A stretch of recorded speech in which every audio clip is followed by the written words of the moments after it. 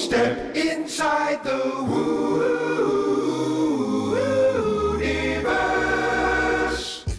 Hello and welcome to Inside the Wooniverse, Woo². That's a little bit of woo times two.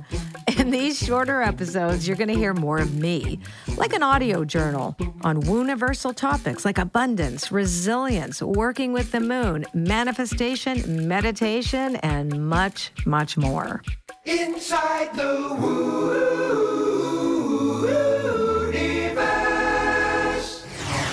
It's time for Woo² again. Connie, what is happening? What are people writing in about? What's going on? Today, Colette, I would love to ask you about the saying, it is what it is. We've heard people say it in a variety of circumstances. You even have a card about this in your deck. Right. What does it mean? In a very, regular, casual way, people are to say, oh, well, it is what it is and just accept it or suck it up, It's not a suck it up. But it's not, because No. when you use it in your deck, it's like, wait a minute. I always thought, oh my God, this saying is like too concrete for me, it is. Right. No, it's not. It could be anything. What does it mean Right. to you? Because, So- from a spiritual way. Yeah, so it is what it is means it's an invitation to radical acceptance. So it's when we try to change what we don't want or like, or we become in denial of it, et cetera, that we cause a lot of problems for ourselves. And so this is an invitation, the statement to say, it is what it is. You have to look at things oftentimes at face value. What is this truly? Or, if I can accept, and that doesn't mean condone, acceptance is, this is true. This situation here, it's like that brutality of the pandemic. You had to surrender to what is.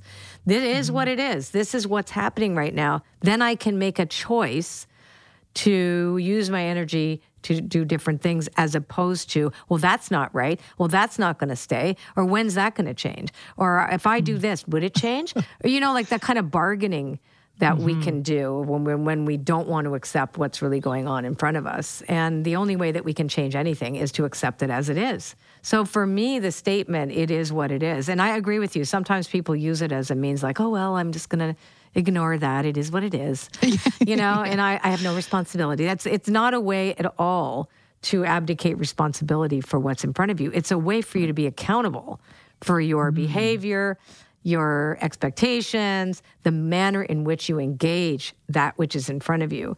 It's like accepting something as it is gives you so much peace, because you realize, like the serenity prayers, it is what it is. God, grant me the serenity to accept the things I cannot change, courage to change the things I can, and the wisdom to know the difference. So if it is what it is, it will say, I may have no influence over this, but I can influence myself. I can take this information and engage it for the true situation that it is, and not the thing that I wish it were. I love that so much. That's, because it's such a very, very common saying in everywhere, just everywhere. And how would you define radical, like there's radical self-acceptance, radical forgiveness. What does that really mean? So radical is at the root, right? So at its root, at its purest essence, right? So example, if somebody comes at you because they think you've taken something from them, right? Or whatever, like you'll find that, I notice that on the internet, we have a lot of jealous people, especially when somebody's successful. They'll start saying nasty things or whatever. The radical acceptance there is that person is in pain. Where is it generated from? That's basically, it is what it is. So it's, instead of taking it personally, you go, from the source that this comes from, this is the truth of it, as for what I see. The other truth is, this is not okay. This is not okay. Yes. So I'm no engagement here. This is just not okay. So that's the other thing. It's like, so I have a responsibility not to add to this. So those are things that, radical acceptance can be a very useful tool so that you stay out of, or you can disengage from circumstances that don't help anybody. It doesn't help for you to jump into the fray. Nobody cares about your opinion. If you want to, put up your dukes and go after somebody, you know what I'm saying? It's like there's a sense of this is a waste of time in this case.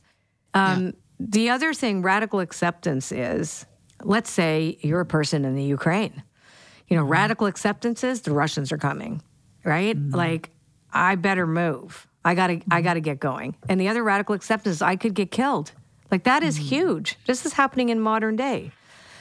So what are my options? Your options go down when you are in a state of deep crisis. Your options they're narrow and they're limited. So it's acknowledging as well that I have to do something. So according to where you are in the world at any given moment, which is different for everyone, right? The root of whatever is facing you, when you look at that, you are set free. You're liberated by not trying to pretend it's something else.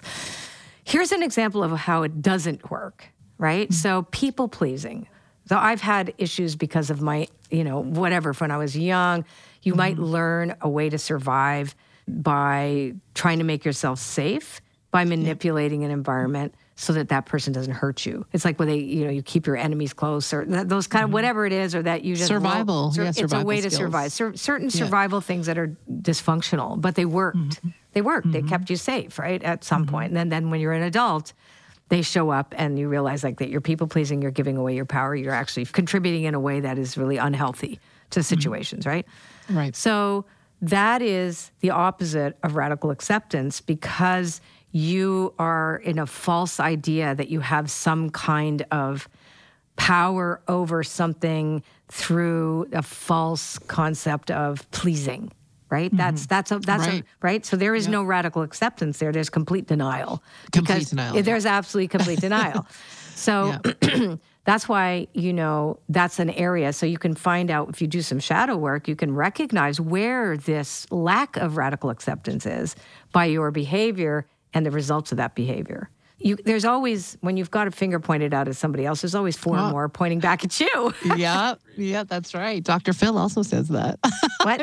So the other aspect of radical acceptance is about, at the root, you have to be conscious of it.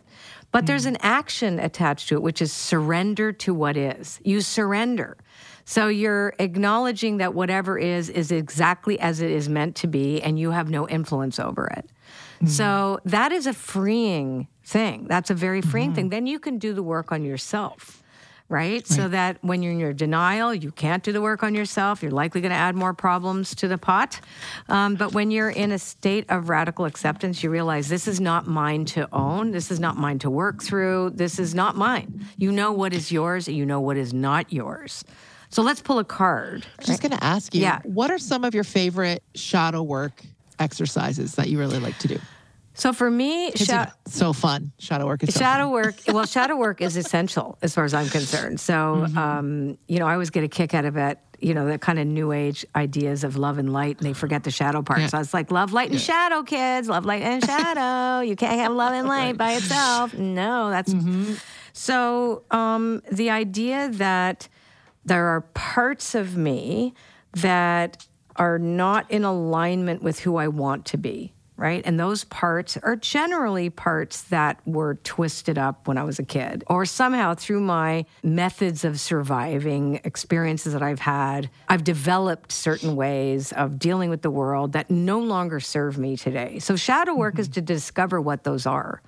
So I come from a 12-step program background. And early on, like, we're told to do a personal, a fearless personal moral inventory. And that is where I always go back to, is the inventory of what part of self is this impacting? My resentments, it's always make the list of resentments, because resentments is just like drinking poison, hoping the other person's going to get sick, right? You don't even realize you're right? And you're just thinking, but the other person doesn't even know, So resentments, we always say, is the number one offender. So I'll always look at what am I resenting? Why am I resenting it? And what part am I playing in this? So it's always bringing it back to yourself. Like, what part of self does this impact? What can I do to change that? And it's, again, behavioral. So act as if. So if you act as if, the mind eventually will follow. If you act as if you have self-respect, you're eventually going to start respecting yourself. Just like if you sit in a barbershop long enough, you're going to get a haircut. So Right. like an alcoholic does not sit at a bar. You know what I'm saying? So it's like, what are some of the behaviors that need to change in order for this not to keep repeating itself? Right. So I would say my favorite shadow work is personal inventory. It's working with oracle cards, asking questions, what do I need to do to heal this? But also just a real sense of a commitment to rigorous honesty to the best of your ability. Like, what is this really? Eventually, you have to get out of the blame game. You just have to. The blame game does not help anybody. No winners in the blame There's no game. winners in the blame game. That's right. Yeah. Everybody loses. You want to pull a card on? Yeah, let's do it. Yeah. Let's do it. All right, so we're going to pull a card from the Wisdom of Oracle, and that is my teaching deck that I work with. That's actually my best-selling deck globally. And the card that I got is Time for a Nap, and it's upside down. So it's an interesting card. When the card is upside down, I call it the protection message. It's as if the card is saying, hey, don't go over there. Like there's a hole. You want to walk around it. It's basically giving you some information about what not to do. So we asked, what do we need to do to be in alignment? And it's to stop overproducing. It's going too fast all the time, right? In order for us to get into radical acceptance, we have to stop. We actually have to slow down. So this reminds us that if we refuse to slow down, we're not going to be able to see the truth of what's in front of us, right? If we're going to keep going and keep pushing, keep go, push, do. This is we're human beings, not human doings. So that's the other thing. It's like stepping back and also asking for help. Sometimes when I can't accept something, as I know I can't, I'm refusing to accept something as it is. I don't want to, right? Cranky pants. Right. Then I will ask my higher power to help me. So I'm like, I help me surrender to this. Sometimes I have to say, help me be willing to radically accept what is. Like, I have to be willing to be willing, because sometimes I'm not even willing. So that's the idea, is that we have to trust in our humanity and our little ego selves. Don't forget, too, there's parts of us that have survived for a long time in a way that may be harmful for us now, but it worked for a long time. So when we haven't replaced it with something new, it's really hard to let go of something that we're used to, even if the comfort zone is a place that's not good for us anymore. Right. So I think that's the other thing, is to slow down long enough for us to really get that there is an opportunity for change. And like bringing it back to the it is what it is card and the concept, slowing down long enough to see what actually is it. What is like, what actually is it? Because we can give ourselves all kinds of stories about what we think something is. When we look at it squarely in the face, it's something else. I think the other thing is, if we were to go to talk about what's happened to everybody over the past couple of years, and also now, with these, there's looming threats. Like, we're seeing things. If you turn on the news, like there's this, like, what is it? The climate change things, like basically you have 5 minutes to unscrew yourself or we're all doomed. Right? There's that. Then the other doom is like, there's the spiritual, dissonance. There's huge suicide rates everywhere, the issue around trans people, that we have all of this, the racism conversations, and now we have a war that could be World War III. We have all these things. Like, there's no place that you can turn without seeing something. Abortion conversations, all these things, right? And us against them, et cetera. So when you see those things, there is a tendency to want to fix it or to pretend. If I get my way, that's all going to go away. There's this fight, and there's the fight, flight, freeze of, oh my God, and that sense of, I better move fast to survive. Or, you know what I mean? It's like that sense that we better just like keep going really fast. But we can't. It's like feeling like we're the butterflies pinned, the pins in the butterfly wings. We really can't go too far. So we have to radically accept everything that's happening in this world right now, and not pretend that this is not happening. But it doesn't mean that we also have to fix everything ourselves individually. We can't. But we can do what we can do. And part of that is to stop struggling against what's true. This is really happening, and really finding out what is true. That's the other thing, and not defining everything that you know about the world through media, because it's distorted. Everything is, I think, they think about, if it bleeds, it leads. That's the other thing, right? It's like all we see is the turmoil and the chaos, et cetera, if we get our information about the world from media. So that's the other thing. It's like you have to start making your own decisions and thinking for yourself. Mm-hmm. This is why, and I know we've talked about this in another one of these segments, that hope and a relationship to a higher power is our way out. Yes. Is acting as if we trust and have faith that we are capable.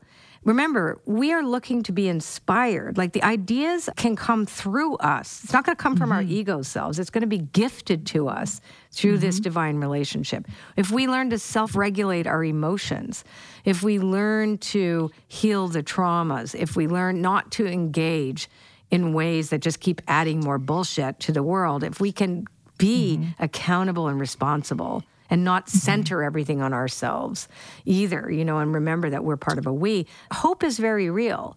The world doesn't have to be the way the media only, like the big scary bad wolf that's at the door. There's lots of things beyond the door. There's the wolf, yes, but there's also meadows, and there's, and kittens and puppies and baby dragons and unicorns. It's really keeping hope at the center, keeping joy at the center wherever you can find it, and really, really, really remembering that there is doom and gloom. If that's all the energy, if that's all you're going to see, that's all you're going to get. Don't look for that everywhere. Start looking for what's beautiful and bring some beauty to the world. I personally have a lot of hope for humanity. And I have a lot of, yes, it's scary to read and see all these things. Of course it is. I am too. But I'm not going to focus on that. I will not focus on the chaos. Yes. And it's not bypassing it. I know exactly what's there. It's knowing that my job is to be a better human being. My job is to do what I'm here to do. Help others the same, shed a little bit of light, my whatever tiny illumination I'm supposed to be doing, this my itty-bitty lighthouse that I have that I was given. You're supposed to do that, Colette, that's what I'm going to do. And focus on the hope and the joy and the abundance and the helping others and the compassion and the kindness and all those things that we need and the love. We need more of those things. We don't need more of all the other shit. We just don't. Yeah. And hopefully our listeners feel a little uplifted and reorient themselves with the light and the guidance and the beauty of life. And part of doing shadow work is about discovering light. Yeah. That is it. You start to shed light on the parts of you that are wounded. You'll start to be healed. That's the whole point. I mean, we're here for such a brief period of time. Right? And laughter, that's the other thing, like humor, laughter. We need more of that. I know that parts of this conversation have been heavy, but it's not trying to we don't shy away from all of this. We acknowledge it. We radically accept that's there. Now, what do we do? Like, let's go over here and find ways in which that we can bring some beauty into the world. If we have the privilege to do so, that's what we should be doing. Yes. Yeah. Amen. Amen. That was the sermon for today. Yeah, that will be. I think that's a good. That was a good one. That we're probably wrapped. We're wrapped for today. Woohoo! Woo² is a production of Universal Network Studios. A special thanks to our recording engineer, Chris Dupuis, executive producer, Connie Deletti, content editor, Julie Fink, and audio post-production by Michael Seifert and David Shaw at Suma Recording. Original theme music by Jerry Mosby. If you love what you are hearing and want to keep up to date on episode releases, bonus content, and prize giveaways, please visit us at itwpodcast.com. And we'd really appreciate a Woo-tastic review on Apple or Spotify. So please subscribe, rate, and review us on whatever app you use to listen to podcasts.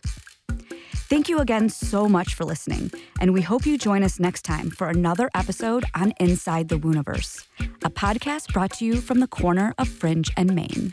Inside the Woo.